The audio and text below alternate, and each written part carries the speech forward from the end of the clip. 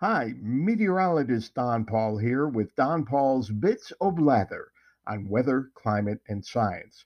And as always, I start out by appealing to you, if you're enjoying this podcast, this is episode 12 coming up, to please share it.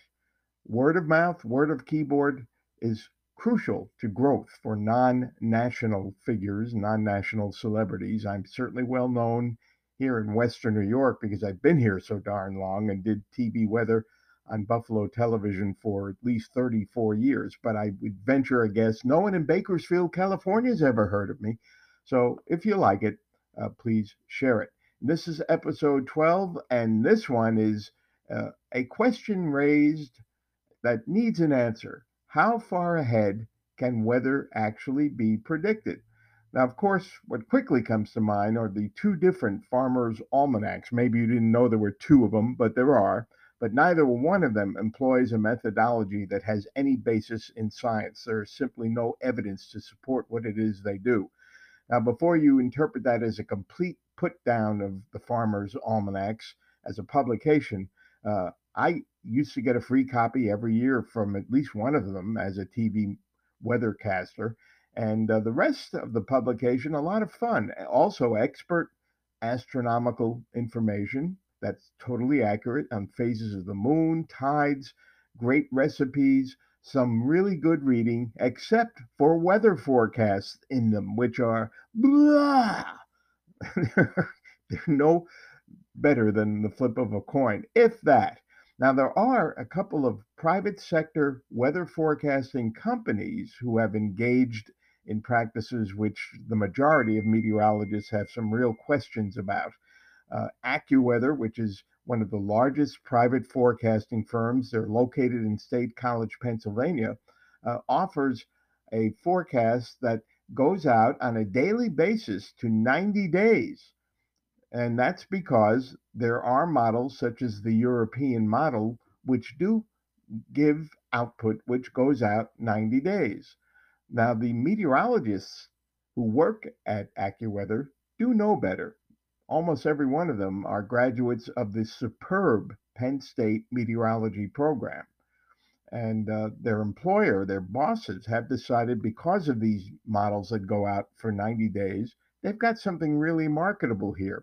Now, the Weather Channel, for at least a while, I'm not sure they're still doing it, also offered a 30-day, day by day forecast.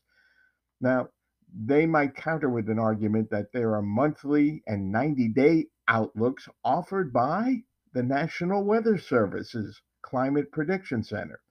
The difference is those are outlooks which focus on trends over periods of weeks and months. They are not daily forecasts. The two corporate offerings I just talked about, AccuWeather and the Weather Channel, are day by day forecasts.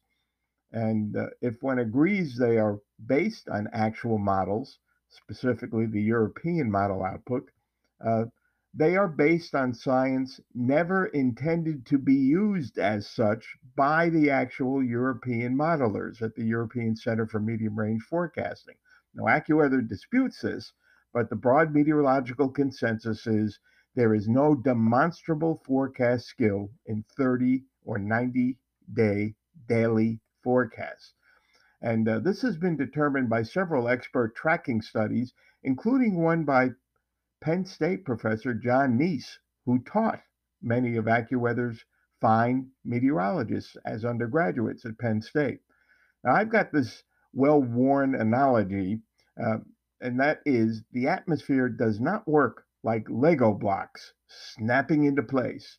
We're on a rotating globe with transport of fluids and gases. We're unevenly heated by a thermonuclear furnace 93 million miles away. And the complexities of forecasting for large and small areas on the globe have undergone tremendous mathematical taming in my lifetime, led by physicists, mathematicians, atmospheric and hydrological scientists. There has been real progress in how far we can forecast. These scientists work with progressively more powerful computer models run on supercomputers ingesting trillions of bits of information from satellites, aircraft, ground observations, weather balloons, buoys, and sophisticated Doppler radar networks in all of the industrialized nations. The 3 day forecast of my childhood, don't forget I'm an older guy, had gone first to a 5 day forecast and then to a 7 day forecast. Now, some broadcasters dabble in 10 day forecasts, though usually forecasting skill for precipitation, in particular, drops off sharply after day 7. 7 days is the limit currently drawn by the National Weather Service in their forecasts, and it's usually as far as I want to go as well. While we can often speak with more confidence of temperature trends out to 2 weeks, 7 to 10 days is where most operational meteorologists draw the line for daily detailed forecasts. Now, since we've seen so much improvement over the years in these 5 and 7 day forecasts, why stop there? After all, AccuWeather explains its daring desktop forecast with this. This is a quote. AccuWeather's day-by-day 90-day forecast leverages the power of AccuWeather's proprietary global weather data sources and complex modeling backed by its own intellectual property and patents. That verbiage sounds pretty impressive, doesn't it? The reality is, in day-by-day forecasting, despite the great advances in technology and in scholarship underlying the technology, we are gradually running up against a soft wall of limitations brought on by chaos.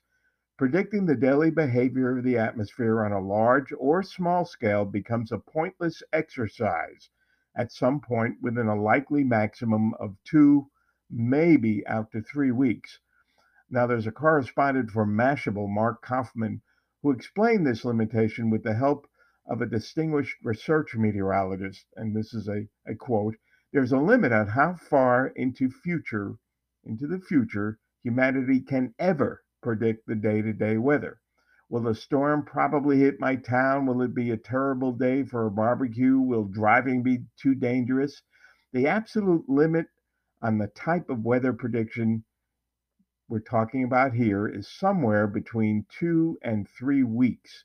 Um, Falco Jute, a research meteorologist at the elite National Center for Atmospheric Research, made that point.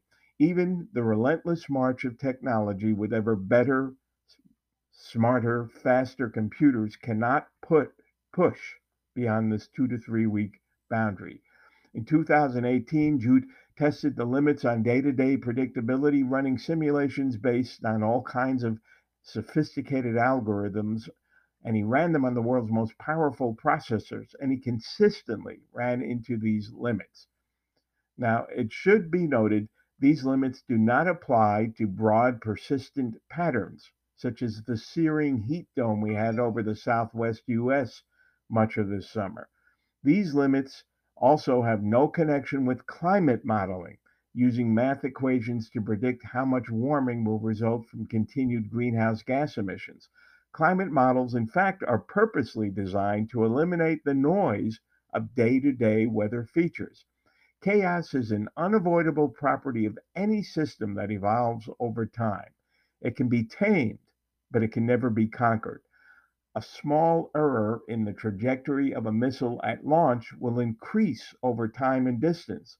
The atmosphere, with its almost countless variables of rising and sinking motions, uneven heating, different levels of humidity, and interactions between low and high pressure systems, is a classic case study in chaos as you go out further in time. To begin with, we can never know the precise state of the atmosphere at the time any weather model initializes. This is why the major weather centers around the world now run ensembles of models. For example, the European ensembles has 51 individual model runs of the European model, each one with slightly differing initial conditions. That's to gain a more realistic spread of probabilities than we can get from a single model run. Even so, this just tames the chaos for a period of time before chaos overtakes the modeling. Some of you have heard of the butterfly effect, by which just the flapping of a butterfly's wings may set into motion a slowly amplifying change in atmospheric behavior. This is part and parcel of chaos theory. As told to Mashable's writer, Mr. Kaufman, Curry Emanuel, an atmospheric scholar at MIT, he's a legend in meteorology, he said, people think this butterfly effect is a metaphor. It's not, it's real. Emanuel has found in separate simulations, different from the simulations I referred to a little earlier, a predictability limit of 2 weeks. Humans and our activities all contribute to chaos in addition to the forces of nature outlined in this article. But even leaving us out of it, research shows that two 20-day simulations on atmospheric behavior run on supercomputers with only a teeny tiny difference in initial conditions still shows within 6 days weather systems differed in strength and in position by hundreds and thousands of miles in the two different simulations. By 20 days, just under 3 weeks, neither atmospheric simulation bore the slightest resemblance to the other. Now, the Farmer's Almanac yearly detailed forecasts are based on junk science and essentially they are worthless. But 30, 45, and 90-day forecasts produced by highly credentialed weather forecasting companies? No thanks. I'll pass every time. And so will virtually every one of my colleagues. Thanks for listening this far, and I will talk to you again within a day or so.